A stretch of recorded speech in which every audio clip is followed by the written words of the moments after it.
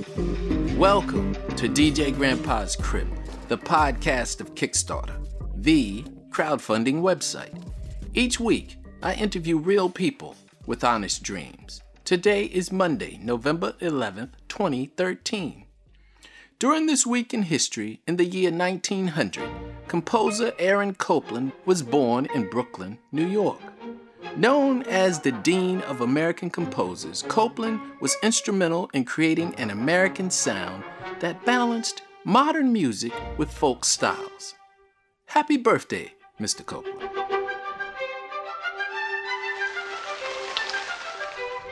My name's Jeff Garcia, and this is Grilling. How you doing, DJ Grandpa? So how's it going, man? That's a great video you had there, man. I felt like I was watching the cooking channel, man, the Food Network. Thanks, man. That's the first time I've ever done anything like this.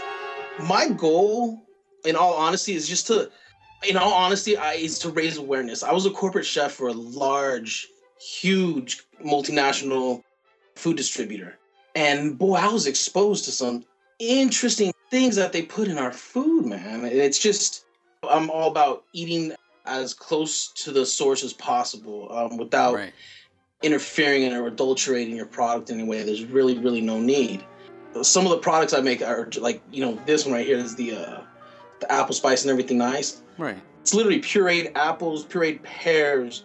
I'm using palm sugar. It's organic. It's from Thailand. They won't adulterate any of their food. It's flavor that comes from the heart. Give me the sales pitch. I want to hear it. Because you did it so well in the video. Come on, man. You did it so well in the video. I know, but the thing is it's the truth. It's what it is. Okay, well then tell me what it is. Freestyle it for me. We have these huge, huge companies that are able to speak with their money. And their goal is to get products priced so low for them, for their cost, that they're willing to do whatever to make a profit. Right. That includes poisoning our society. Now, some people may be out there on a little extreme and say, oh, it's population control, it's population control. The reality is it's not. The reality is it's corporate America. They want to make a huge profit, the biggest return, because all these people are invested in it. All these shareholders have money in it. I'm not about that. I'm about food and eating what's right for you and what's right for me and what's right for my family. These chemicals that they're growing, I mean, seriously, we're using Bt toxin in corn so that when insects eat it, their stomachs explode. Boom! What does that do to us? Well, the truth is we don't know. The truth is we may never know because we're not focused on the cause. We're focused on a cure. And that's a problem in America. Focusing on a cure is not the right way. I'm focusing on a cause. And one of the causes is all the junk and chemicals that they're putting in our foods. High fructose corn syrup. It's on almost every sauce on the shelf. But not this. I use natural sweeteners, natural sugars, natural juices, fruit juices, stuff that is abundant. Doesn't that cost you more? Of course. You know what? If it costs you more so that your kid doesn't have gastroenteritis at the age of 30 or doesn't have asthma at the age of 12, if it costs you a little more at the grocery store every day, isn't that worth it? To me, it is. That's true. I don't like taking Tylenol. I don't like taking Advil. When I get a headache, I like ginger. I go for food. Food is medicine.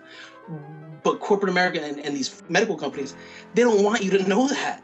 Because if you know how to cure yourself without going to them to buy their products, well, do you get my point? They're not going to make money. Their shareholders aren't going to be happy. I get your point. In general, it would almost sound like a conspiracy theory. And I don't get into conspiracy theories because I never have any proof. So, and neither have I. But I'm just saying yours sounds a little different than that because you're pitching the natural foods. Wholesome food that's actually good to eat. I'm pitching don't feed your family chemicals just because it sustains their hunger. Your story sounds different because you're offering an alternative or a solution. You're not just saying there's this conspiracy theory, there's this going on, there's that going on, but you're also offering an alternative, even though some people might say, but you profit off of this alternative, but somebody's going to profit one way or the other. I mean, it's capitalism. Maybe eventually, God willing, I do need to feed my family. Right, true. In all reality. The profits are very little. One of, I think, my biggest expenses related to Kickstarter, for instance, is going to be having to actually mail out the product. These guys are heavy. it's a 14 ounces in liquid. So there's almost a pound of just sauce in there, not including about a pound of glass. Right. People might question, why glass? Or why not plastic? Yeah, why not plastic? Everybody switched to plastic right about now. I'll tell you what, plastic definitely has its advantages, but there's something about glass that has a feel, and there's a quality to glass. Glass has really great seals. You don't have to worry about them puncturing. You don't have to worry about them popping, exploding. Now, you do have to worry about them if they fall. They do break. Right. They do have higher breakage rates. So in that aspect, yeah, it might cost a little more. But it lasts longer. It looks better. It's something I want people to be proud of using. And I believe it reflects the quality of the product that's actually in there. You're right about all that. Beyond everything else, it's fully recyclable. 100% recyclable. You got me on every angle, man. I'm glad I'm not here to argue with you today, man. I would just have a losing hand the whole way. That would be totally... We haven't talked about the sauces. I mean, tell me some flavors. What am I missing here? The big one that has the big buzzword right now is the sriracha, sweet hot sriracha. It's this garlicky, vinegary, sweet sriracha heat that it gets you. It starts off, taste the sweet garlickiness of it and kind of builds in flavor. And then all of a sudden the heat kicks in. Right. And it finishes off with this sweet soy flavor. And it's amazing the depth of flavor that you actually get out of it. It goes great on just about anything. The way you use sriracha, this stuff is a glaze. You want to cook with it a little more. And that's one of the secrets to all of my sauces really is they're made to cook with. They're made to help improve what you're cooking. You want your guests and your family to think that, hey, I'm a gourmet chef. Look at me. I know how to use pomegranate and Pinot Noir. The pomegranate Pinot Noir glaze is actually really popular. Now, you're starting to sound like you're out of some sort of TV show or soap opera or something. People are used to certain types of lifestyle, man. I don't know anything about no Pinot Noir, whatever. I mean, that's a foreign word to me, man. Come on. It is gourmet. I'll tell you what. Pinot Noir it's a really good red wine. Right. It can literally be any red wine, but the pomegranate juice, I think, is what really does this one in. It has a really nice... pomegranate juice is incredible. Yeah. It is. It has a ton of antioxidants and just the flavor is... Yeah, I love pomegranate juice. It blew up a few years back, and it's one of those things. It's super versatile. I mean, the flavor, I think pomegranates, they say there were ivory pomegranates buried with King Solomon. In fact, they believe that in the Garden of Eden, they don't believe there were apples. They believe that there were actually pomegranates, because if you look at a lot of the ancient paintings, ancient drawings and whatnot, there's a crown on the apple, and apples don't have crowns. Okay, I'm not a very sophisticated guy when it comes to food and cakes and deluxe stuff. And my co-workers, a lot of times when I work with them, they got the message after a while. They were like, well, this is too frou-frou for you and X, Y, Z. And I would be like, yeah, I'm sorry, man. I can't eat those sophisticated desserts, man. So I'm not saying I'm like this average guy. I'm this beer drinker. I'm this whatever. I'm just saying I don't know a lot of complicated things as far as food and stuff like that. So using what you have would be experimentation to me. And that's not bad, because I experiment when I'm grilling and stuff like that. Like I said in the video, sauce really does make your meal your masterpiece. It always can change it up. You can make chicken and rice every day for dinner and have a different meal every night of the week by changing up the sauces you use. The sauce that you use in the rice, the sauce that you use on the chicken. Change it up. Make it so you want to desire your food, your own food. Cooking doesn't have to be difficult. It should be really simple. When you have ingredients like this, when you have products like this, it makes it a lot more simple for the everyday at-home cook. Sure, I've got a ton of experience. I can make you any kind of beurre blanc or béarnaise or a hollandaise that you want. I told you about those words, man. I told you about the words. But that doesn't mean that just because you read it in a book, you're going to be able to accomplish it at home. Right. Some of those things are really difficult to do. And like I said, one of the things that makes my sauces what they are is the technique that I put behind them in actually building the flavors and building those layers of flavor, so that when you use it, when you taste it, it reflects the way that I built it and the way that I meant it to come off on your palate. I gotta go eat, man. I don't have time to talk to you anymore, man. I gotta go eat, man. I don't have time to talk. Interview over, done. It's done, man. For anybody out there, man, on Kickstarter, I can't wait anymore, and I can't sit here talking. I can't talk to Jeff anymore, man, because he's made me hungry. Let me just say, rosemary tangerine on halibut, amazing. Apple spice and everything nice on pork chops, to die for. The sriracha glaze, I absolutely love it. I love it, love it, love it on a grilled portobello mushroom, and you make that into like a veggie burger. Yeah, but I'm hungry, man. You're playing around, man, with my stomach. Pinot Noir on some lamb chops with some crusted pistachios. Oh, I see how this interview. I've never had an interview like this before. I see how we used to do this on NPR. The guests would just keep talking, and we would fade under, and underneath the guest talking, the host would say, I'm hungry. And if you are hungry like I am, go to Kickstarter.com and check Jeff out. Go look for grilling glazed, naturally flavored, sweet hot sriracha. I can't pronounce that sriracha. What is he trying to do? Told him about his language, sriracha and more. It's a city in northern Thailand. Oh, okay. And they use that sauce everywhere around there. It's awesome.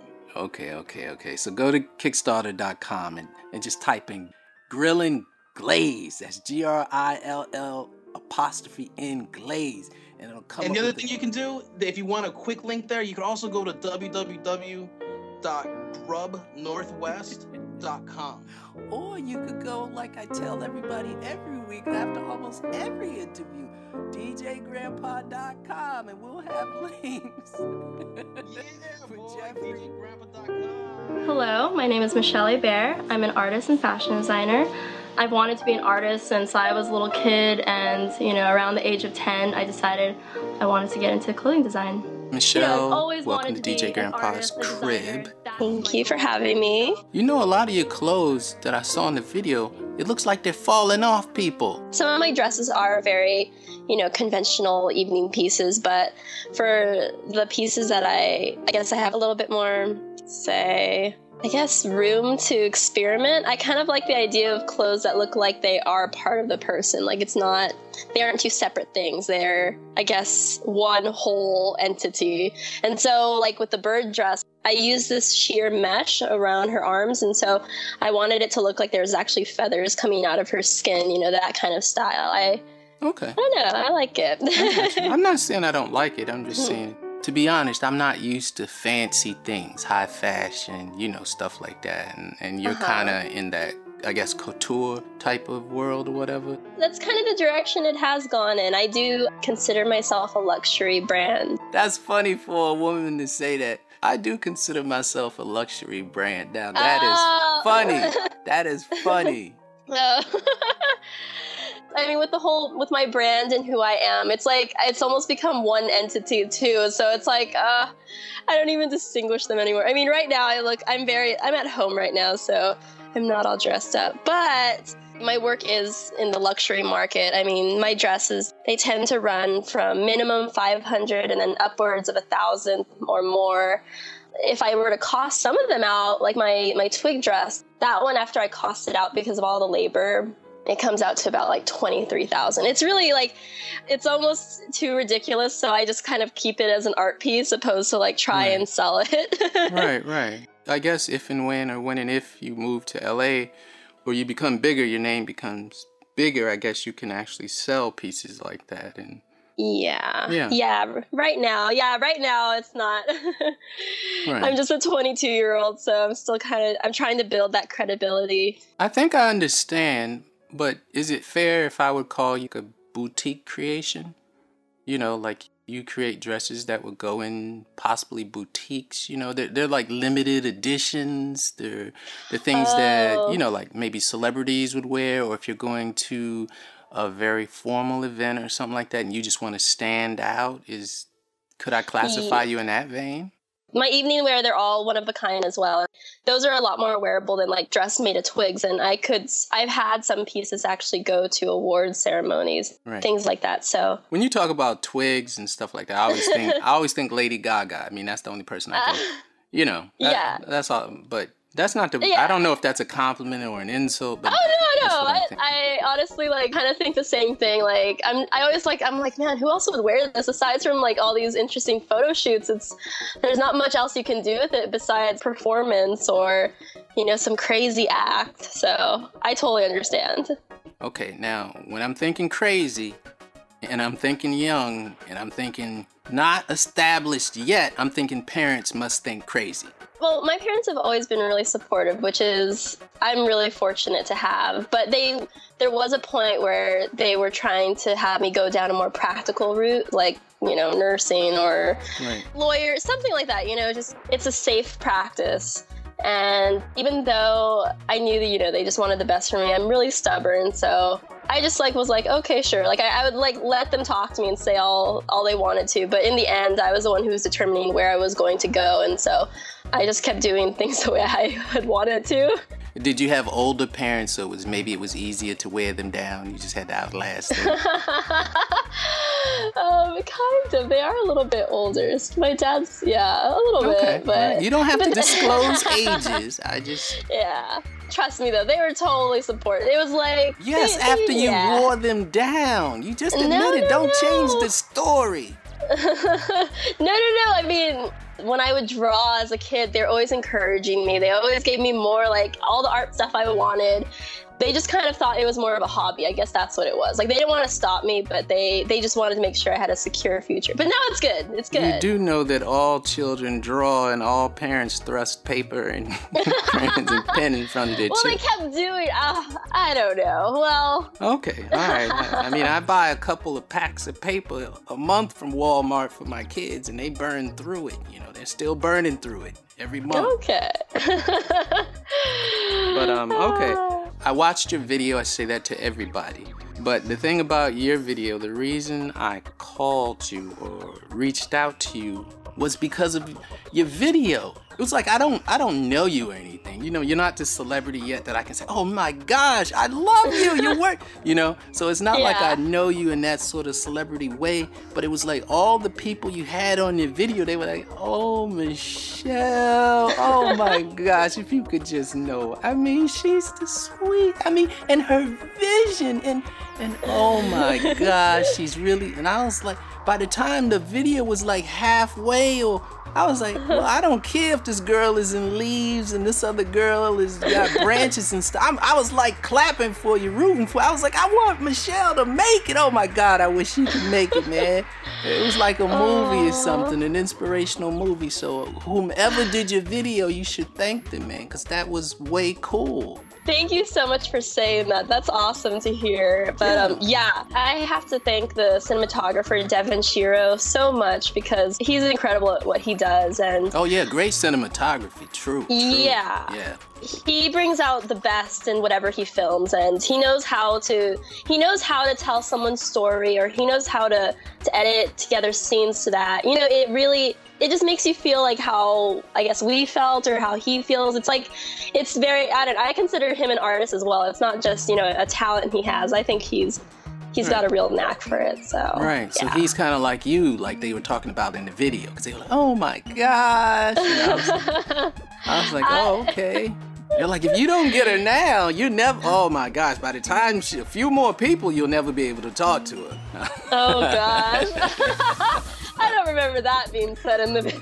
I know, but it was pretty much, that's pretty much what they said. I mean, if I spin it all together, that's pretty much what I believe. And, you know, that's the impression that I got. Oh my God, if I don't catch it now, I'll never, you know, that's like,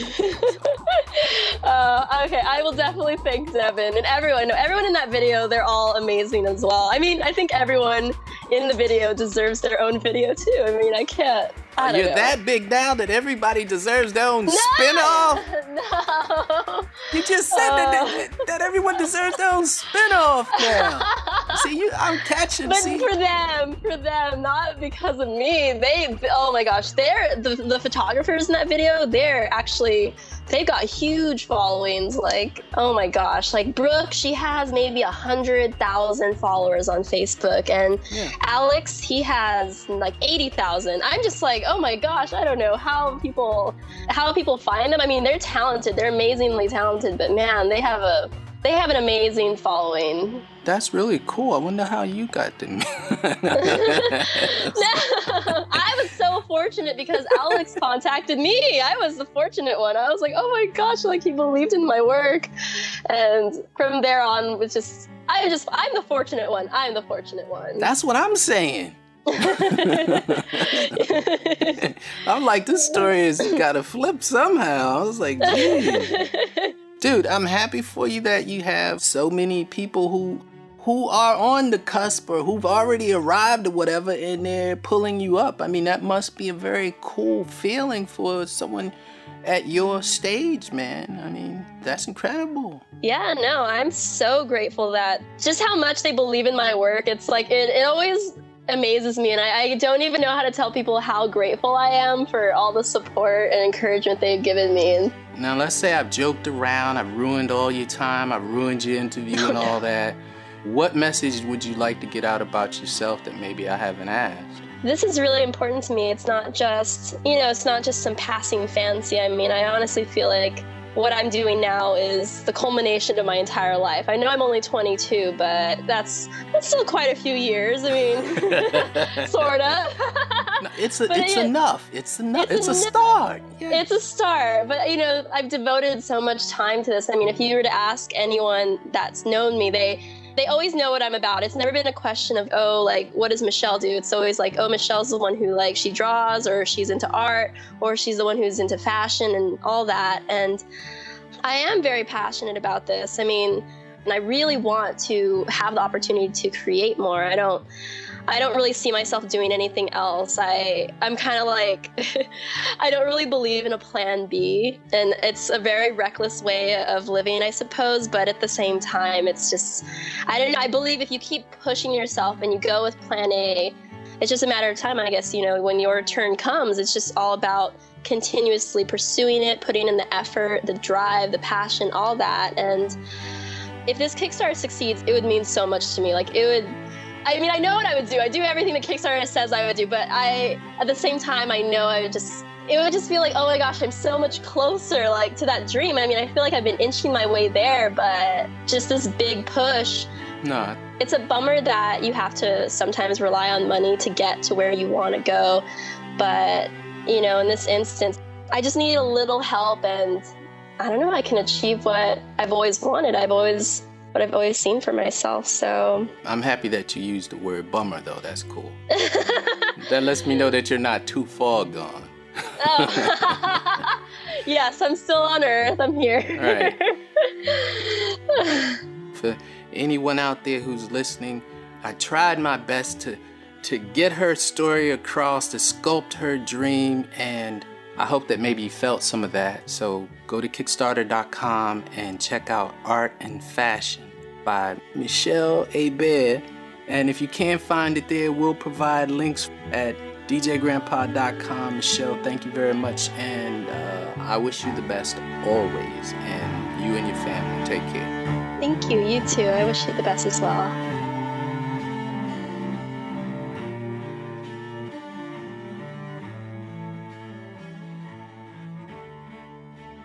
I started blogging about living with bipolar disorder in 2011.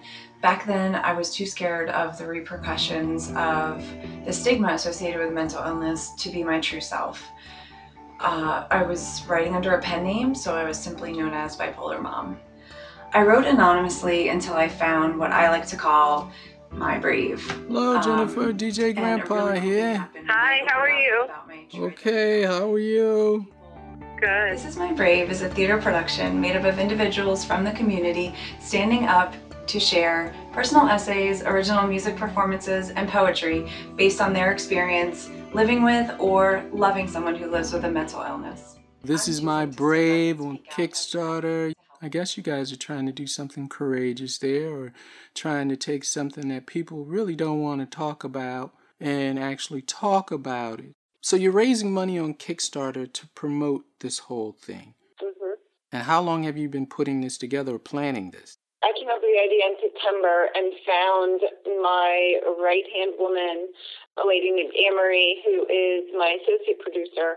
And she and I have been working together since September to put together the Kickstarter, and then we launched it. And it's an effort to raise the money we need to produce the show. So the money is going towards the theater rental for rehearsal, and then also for the show, and then also a videographer, because we want to bring this to not only the people who can make it, the people who are here in the DC area who can make it to the show, but other people have told me, I want to see this happen, but they're out of state and they can't make a trip, which is completely understandable, but I want to get it out, so we're going to videotape it, and it'll be put on YouTube.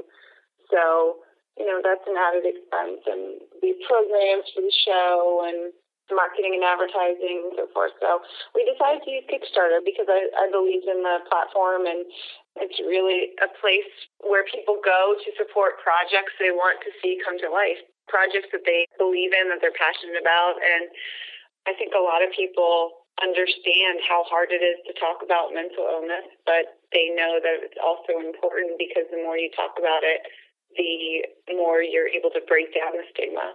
If nobody really wants to talk about it, yeah, what type of person are you, Jennifer, that you're going to talk about it? Well, I wanted to talk about it because when it hit me, I was doing really well in my career. I was a recruiter, and I was doing really well, and it just hit me out of nowhere, and it really knocked me down. And I was in the darkest place I've ever been in my life for a year.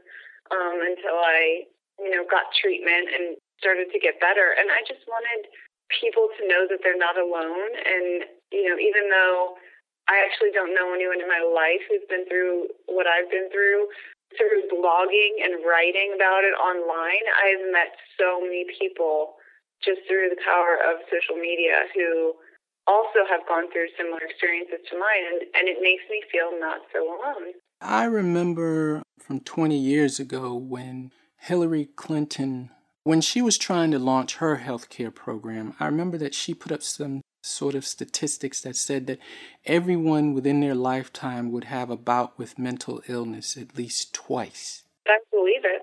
For anyone out there on Kickstarter, check out This Is My Brave. And they are funding right now on Kickstarter. And if you can't find it there, you can always go to djgrandpa.com and we will provide links.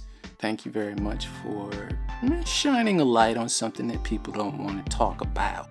Thank you for calling me and contacting me about it and showcasing us on your show. I really appreciate it, DJ Grandpa. This is my testimony. This is my brave. This is the receipt for everything that I gave. This is when I was committed, I couldn't behave. This is how I recovered. This is how I was saved. This is my testimony. This is my brave. This is the receipt for everything that I gave. This is when I was committed, I couldn't behave. This is how I recovered. This is how I was saved. Hey everybody, my name is Layla McCalla, and I'm a cellist living in New Orleans, Louisiana. I also play tenor, banjo, and guitar.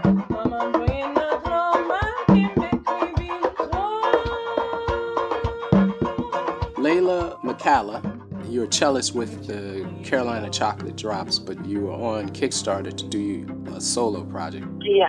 That's cool. How long have you been with the Carolina Chocolate Drops?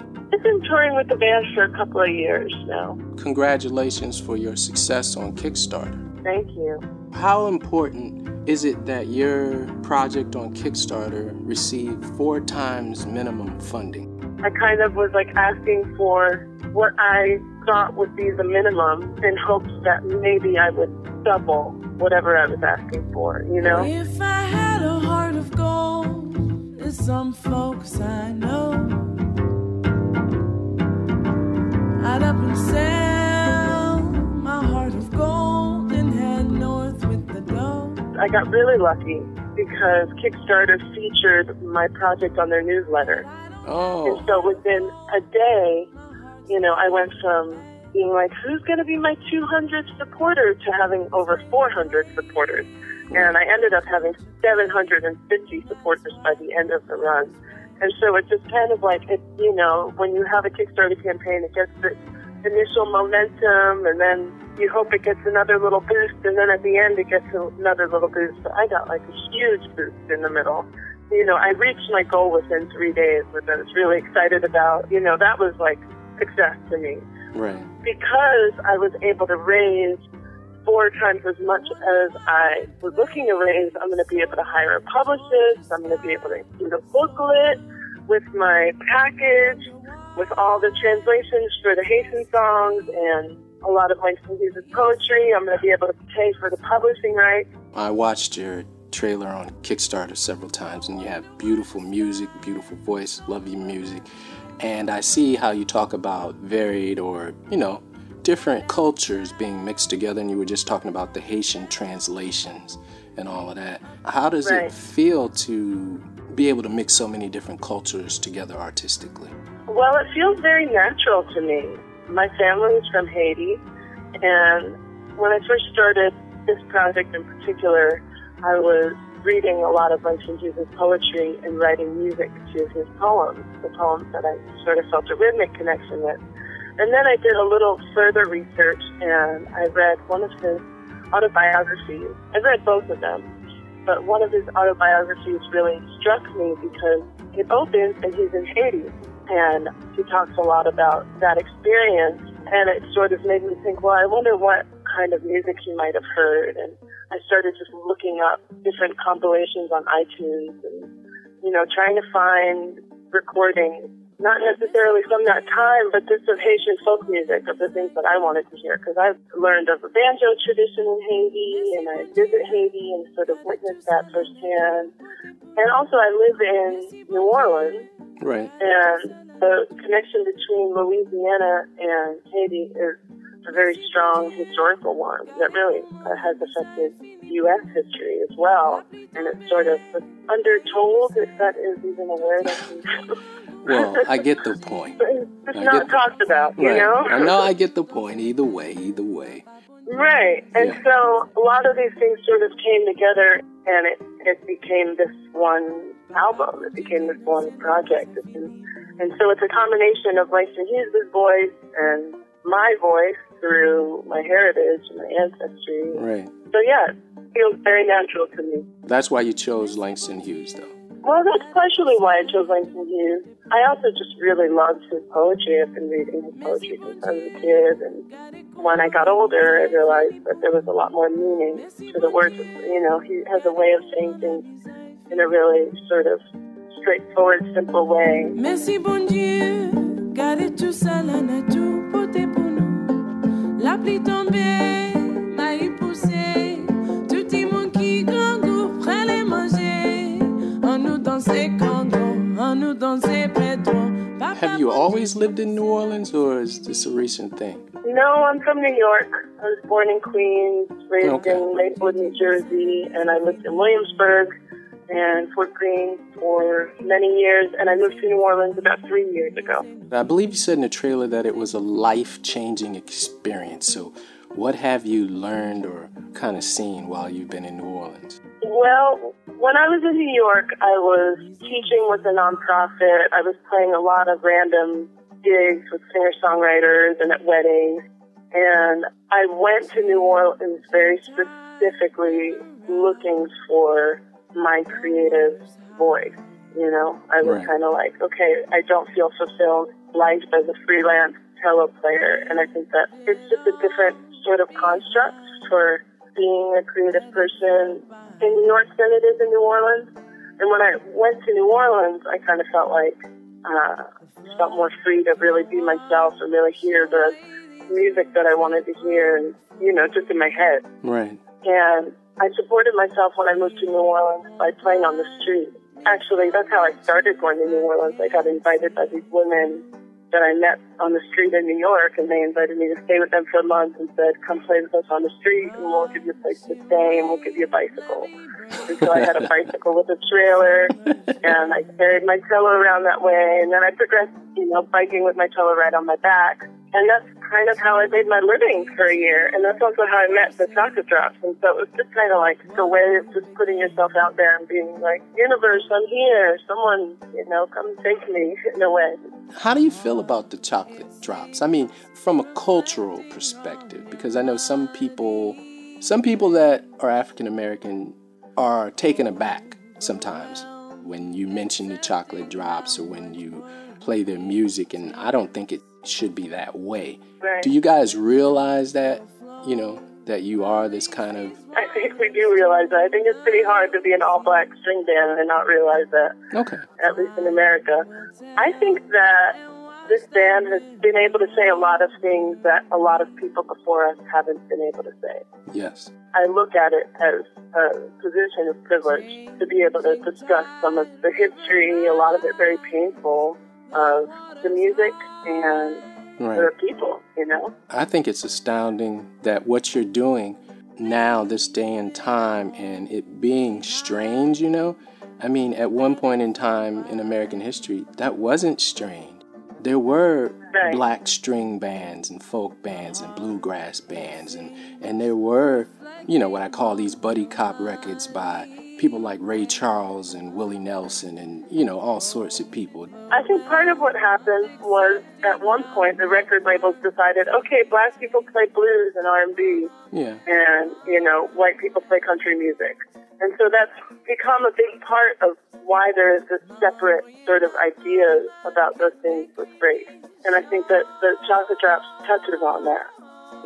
It's mere existence. I mean, when Langston Hughes went on his poetry tour in the 30s, he couldn't even stay in hotels. Yeah. I stay in a hotel every night with the Chocolate Drops.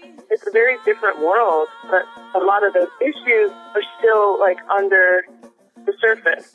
Well, what would you like to say to your backers? I would like to say to them, thank you so much for believing in me and believing in this project. I made so many great connections through Kickstarter.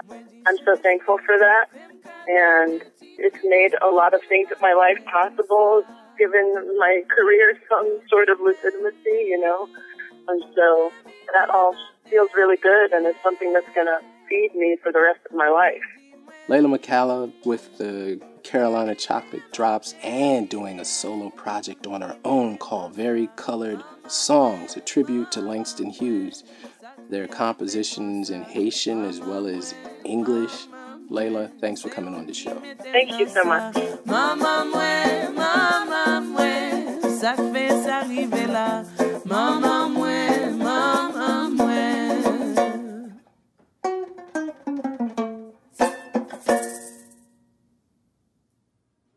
Hello, my name is Wilbert Skipper Jr., also known as Mr. Self-Empowerment.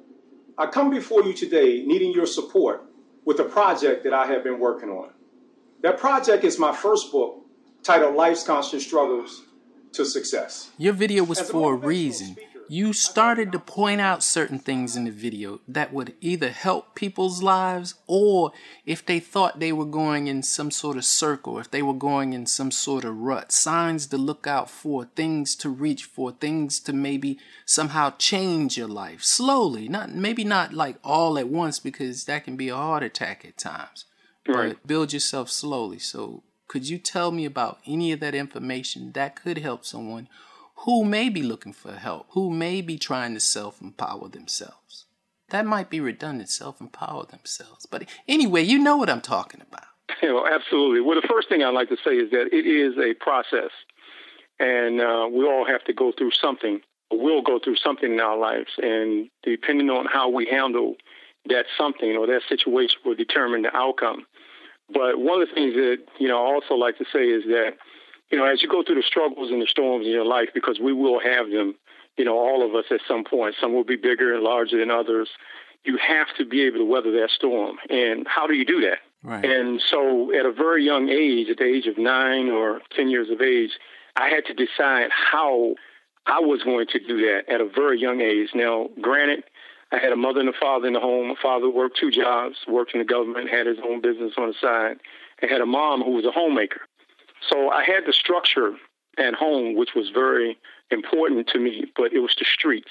It was when I left home, how I was going to be consumed or how I was going to be motivated by other people in a negative way. How was I going to deal with that? And so as I look back on that journey, it was important for me to write this book. I had to write about my life and give illustrations and examples about things that happened to me in hopes that that would help some other people. Because there's people right now that have a story just like mine. As I said that in the video, kids alike. And some of those kids don't have anybody to turn to. Some of the adults don't have anybody to turn to but God. And God is a source that we all need, in my opinion. But you still have those moments where you're out there and you're sort of like in a jungle and you're being hunted as opposed to hunting something else, even though you have your dreams and your goals alive. It's two different things. That's right. You called them dream thieves or something like that? Well, I talked about the dream stealers and the naysayers, The naysayers, which is a very powerful group. And their main goal and objective is to deter you and make you not want to put in the hard work that's necessary in order for you to achieve your goals and dreams. And I talk about that very heavily in the book. Nobody's exempt from that. I mean, your family, your friends, your coworkers, people that have been dear to you for years, they're not exempt from that. Anybody at any time can become a dream stealer and they can become a naysayer. And so you have to be able to look at those things from afar before they even happen. So it's two D's that I walk with every day of my life, and they started at the age of 10. And I don't know how I was able to put this together, but it came to me at a very young age. And the two D's is distract and dismiss. So when a person asks me, well, Mr. Self-Empowerment, how do I deal with negativity? How do I deal with negative energy? I say, well, the first thing you need to do is you need to have these two D's in your holster. As opposed to having a gun, just have these two D's in your holster.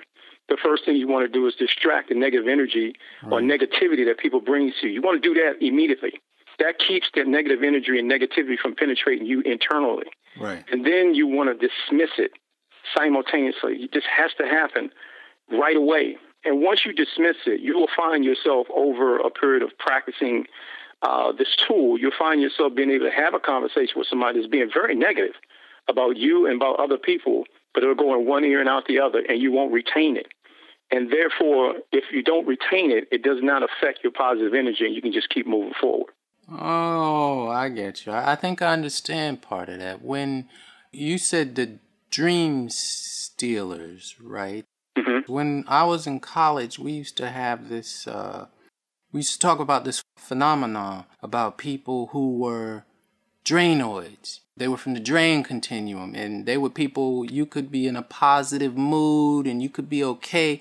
And when they would come around you, somehow it was like they were tapping your energy and stealing your whole vibe. And by the time they walked away with like 80% of the energy you had stored up. You know, you thought you were doing okay, but by the time they said whatever or did whatever, you were like bummed out. And that happens often to a lot of people. And just imagine this, that same scenario that you just gave, that happening to an individual. And then on top of that, you're dealing with your own personal storm in your life. Yeah, and so now that 20% of energy now may be reduced to 5%. And so when we have a higher power of source, which I believe heavily in that, and I believe in God, and I believe that it's important for us to have a spiritual relationship with God that's between God. And sometimes you can find yourself so low on the block that when you go to God, God gives you what you need. He gives you energy, gives you the sources. He gives you all the spiritual stuff that you need. But still, you have to eventually go back out into the elements, and you have to deal with the people. And when you go back out there, if you're not strong enough to endure or to weather those storms, you're going to fall. You wind up being a victim. And one thing about dream stealers and naysayers, they're very clever. They know when to find themselves picking on your most vulnerable moment or the most vulnerable time in your life. And if you subject yourself to that, you'll fall to being a victim to what they're doing, and who knows where you will be. So I take that high road in my life. You know, when people come to me with their problems and they say, well, Skipper, you know, Mr. Self-Empowerment, you know, how would you deal with this, that, and the other? I always stay on the high side because it's easy for me to drop down and be on the negative side, but that's not going to help them. You know, usually I make jokes and stuff at times. I can't help it, but I'm tempted to say it's hard to be negative if you call yourself Skipper. I'm thinking you gotta. I'm gonna take that as a compliment. I'm thinking you gotta have a smile on your face if you're calling yourself Skipper, man. Mr. Self-Empowerment. That tripped me out when I heard that in the video. I was like, man. I was like, okay, branding, all of that 101. I was like, that's funny, man. I have to give him a call and just let him drop a few jewels on me. Let me see what it's like. Let me hear. Let me get some perspective from his world. So as I was writing, I came up with the title of the book, and I liked that. I said, well, the title is something that can be a title forever, because as we all work hard and strive to be the best we can be and shoot for the all of our goals and try to put our families in a better position to win, we are going to have some struggles. So the title was fitting. So I felt real good about that.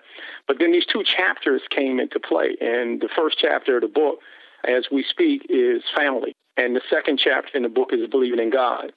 And so I was torn between which chapter should I put first. Should I put the believing in God chapter first, or should I put the family first? But at the end of the day, I prayed about it, and God led me to make the first chapter family, because the bloodline is where it should start. And sometimes, even though we think it should start there, it actually ends there. And a lot of times we look for family for support. And this is not all families, but this is a good majority based on the research that I've done. Family will let you down.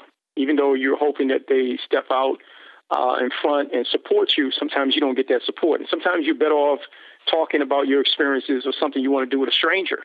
And a person that's being unbiased, which you're hoping that your family will be more supportive, can actually be better for you in some instances than your family. So I'm really excited about this book. I think that it's going to inspire, empower, and motivate people all over the world. I mean, this book is not just a now book, as I said in the video. This is a book forever, and I think people will be able to draw from this book, use this book as a very resourceful tool to be able to help them in their everyday walk in life. I mean, there's some interesting things in the book.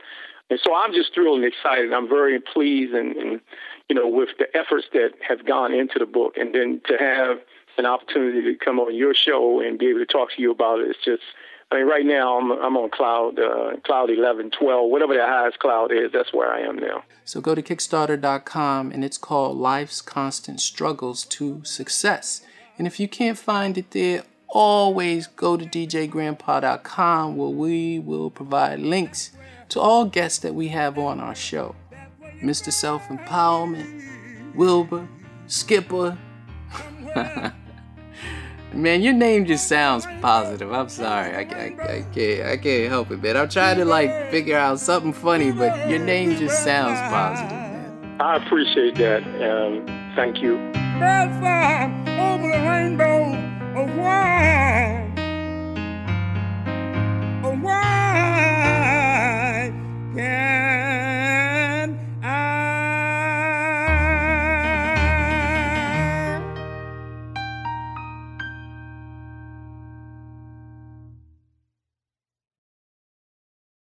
Hi, I'm Mike Friedman.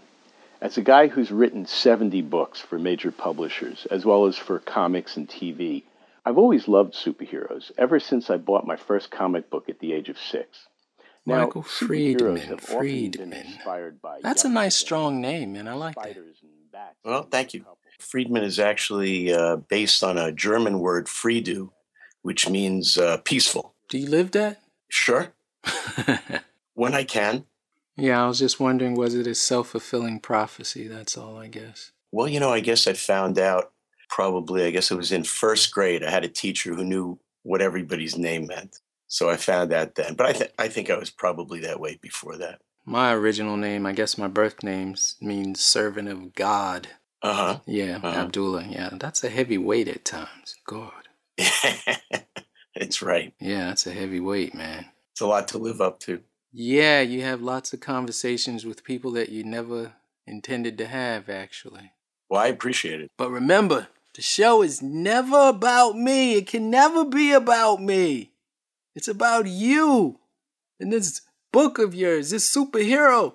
I'm being inundated by superheroes, but that must mean it's something positive that all these people want to think of these new superheroes and ways in which they could help save their communities and battle communities across the country and the world. So why don't you tell me about the Salamander? I've written superhero novels before, and I've written almost 200 comic books. Wow. But I wanted to do something that was mine, uniquely suited to me. I started thinking about, what's something I'd want to do? And I thought about Batman and I thought about Spider-Man, and I said, they're modeled after kind of creepy, crawly things. Is there a creepy, crawly thing that's left? And that's how I came up with the Salamander. What could he do? One thing a salamander can do is see into the ultraviolet range of the spectrum. It's something I didn't know about until I did my research. And another thing he can do is detach a body part at will.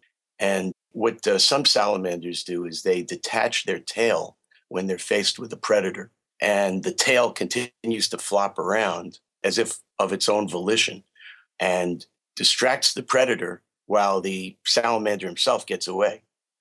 The most interesting thing I found about salamanders was that there was a Mexican variety that had eggs that inhibited the growth of cancer cells. And I said, that's strange. Why would it do that? And it turns out nobody really knows why it does that, but it does. There's legitimate cancer research going on today into the eggs of this particular salamander. Right. And it's at that point, as I was doing that research, that I said, I started thinking about how my character would get his superpowers.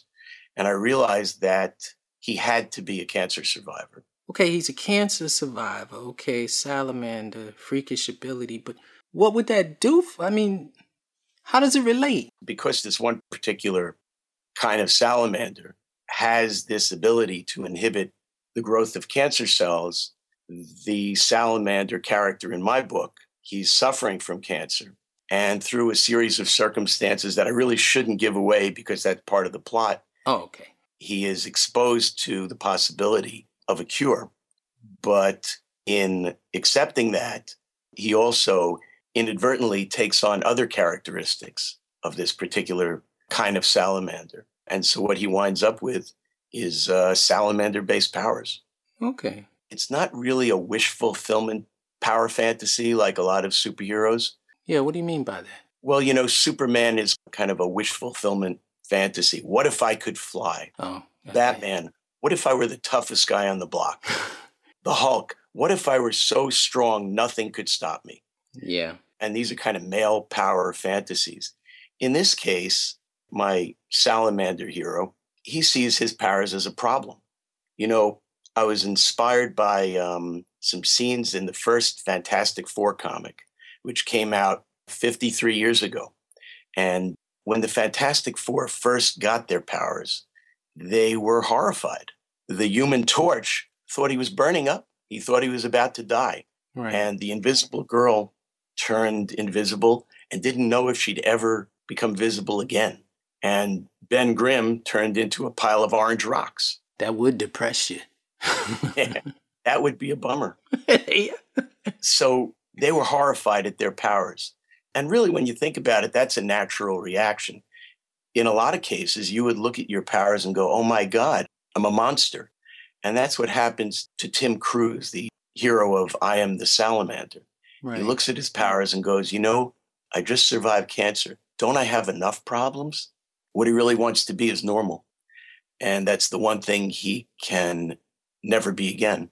Now you're telling me about him. And I'm thinking superheroes. What about the people? Does he get to save anybody? Does he get to, do the powers somehow prove themselves valuable? And he sees the word. I know the answer must be yes, but does he? The answer is yes. He does save people. In the beginning of the story, he saves a little girl. And later on, he saves a whole bunch of people. And he goes on saving people, which is the upside of his powers and which enables him to deal with what would otherwise be a pretty horrific situation. Right. But nobody knows he's the salamander because the transformation is so profound. People don't know who he is. And so it becomes an identity issue. Who am I really? One of the things that I want to do with this is inspire kids, not just normal kids who can get something out of a book that shows somebody their age rising above his circumstances, rising above his problems, but also sick kids. That's one of the inspirations here. That's one of the reasons I want to make this the best book that I've ever written, is for those kids. My ambition at some point is to go to a school, go to a ward, and give out some books and give them a chance to share in the salamander's adventure. I think at one point in time you said he could never be normal again. Right. And I'm talking about the picture on Kickstarter. Does that mean he's kind of like freakish looking? Would he be hideous? Kind of like if we were talking about The Fly or something like that? He's about as monstrous as he looks on the cover of the book. but he'll never be normal. You know, you and I have public lives and they're demanding, but at some point we can go home and be normal. He can't be normal. He's always either transformed or knowing that he will transform again. He's never going to have that luxury of being just another kid. That's part of his journey. He really has to come to grips with the fact that he will never be normal again. That kind of sounds like David Banner and the Hulk, the TV series, when he said, you wouldn't like me when I'm angry. Yeah, there are a lot of similarities. I got you. You know, that whole Marvel angst is something I wanted to tap into. For anyone out there, I am the Salamander. Seems totally cool. Now, if you go to Kickstarter.com and type in I am the Salamander, you're going to get freaked out by that cover because I still think it's a little freakish. And I do get sometimes I do get scared a little easily. I don't like to admit that or anything, but it is the truth. And if you can't find it there, go to DJGrandpa.com and we'll provide links for Michael and his newest superhero, the Salamander. Dude, thank you for coming on the show. Well, I want to say thank you for having me. I really appreciate it.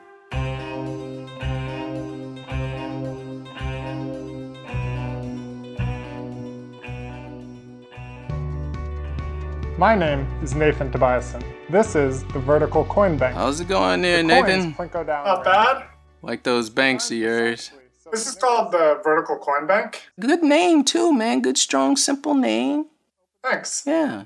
I feel like there aren't that many coin banks or coin jars that are really eye-catching and unique and work well in a modern home. Mm-hmm. So I kind of wanted to take coins out from like just a crappy jar and do something cool with them. I made a prototype back in 2009 when I was in college. Yeah. I really didn't have an opportunity to make them at a reasonable price until now. The first one I made was out of metal. Right. And glass. And the glass wasn't strong enough to ship. And Right. the metal just took so long. I was on a milling machine making it myself. It took tens of hours just to mill out the slots. And then I left college and I didn't have a shop anymore Right. until this last year. Some CNC tools like a router and a laser cutter really allows me to do small-scale manufacturing myself Right. without outsourcing and making it all here in San Diego. To me, it's eye-catching. You were saying the first one was made out of like glass and metal, and it was, you know, cost prohibitive and time consuming. So what's the new one made out of? The new one's made out of wood and plexiglass. Right. Plexiglass lets me laser cut it out and drill a bunch of holes in it and use spacers because even if it's just a foot wide, it still stretches a lot and flexes. So it needs spacers all over because the tolerances are really small and got to have it be really accurate to not let the dime stack up. Right. The dime stack up. That's what those little things, kind of shiny things are inside of the, like kind of like inside of the glass. Kind of looks like almost like a pinball type of knob. There's aluminum bolts. Right. And then between the bolts that are kind of hidden are these wooden spacers that keep it like 80 thousandths of an inch apart. Now, no one can see what we're talking about from our description, so it must be totally boring. But if you did have your Kickstarter page open, you would see that these are pretty cool oblong banks. They're kind of like, to me, maybe up to your chest or so, or slightly below, and they're like a picture frame. They're made out of wood, plexiglass, but they hold all these coins, and it's totally cool to see the money stack up. I mean, it's always cool when you see money stack up, but I mean, it's functional art, and you drop your money, I guess, in a slot on the top. Am I correct? Correct. Whenever I get in office, I'd love to have one. But anyway, what are people saying to you on Kickstarter, man? They got to be saying something to you, man, because you're doing quite well. Before you called me, you had like no money. So I am not here for your prosperity. Yeah, I got really lucky. Kickstarter featured my project in an email, and it had a huge effect. Mm-hmm. The response has been really positive so far. Most of the questions have been about what kind of coins does it support, and I'm making a model for the euro and a model that accepts certain pounds. Other countries' money would be different, though. It would either stack up different or different sizes. Well, it's just so dependent on the width of the coins. Oh, gotcha. The British pound, the smallest coins are less than half the width of the thickest coins. Right. So I can't support all of those. So I'm just making a model that only works with the 1 and 2 pound coins. Right. However, the euro works. So you're going to have an international version? Yeah, I'm going to. Well, you better get the shipping right, man, because shipping rates this year, I think since January, have more than quadrupled. So everybody on Kickstarter is either scrambling shipping rate-wise, or a lot of people are just dropping shipping rates altogether to international companies. So I've only quoted them. I haven't done them yet, so I'm hoping I won't have any really bad surprises. It's just a conundrum. You're dealing in a product that showcases money, and it sucked to actually lose money to ship it. Yeah, it would. Yeah, I'd like to say something negative to you, man, but I really can't think of anything, so I'm going to have to keep it positive. Good. I'll take that. Yeah, I'm going to have to keep it positive. I can't think of anything negative. Well, okay. Where'd you go to school? Could I hold that against you? Where'd you go to school? I went to Hampshire College. It's a small liberal arts in Massachusetts. Oh, man, I like small liberal arts colleges, so I can't hold that against you. You got a driver's license? I do. Oh. Yeah, I need one for San Diego. Okay, never mind, man. There's nothing negative I could say about you, man. Just keep building, man, and I really appreciate you coming on this show. And for anybody out there who likes stuff that's kind of different, that conversational piece, you know, and you like to stack up your money like everybody else does, go to Kickstarter.com and check out the Vertical Bank. And I think you will be impressed, man. He has a super short video, so that's always kind of cool in a time-conscious type of, everybody's busy type of world. So I was kind of shocked by it was only like a minute, but it told the story effectively from beginning to end. And if you can't find it there, go to djgrandpa.com and we'll have links for Nathan and his very cool Vertical Bank. Dude, thanks for coming on the show. Thanks for having me on.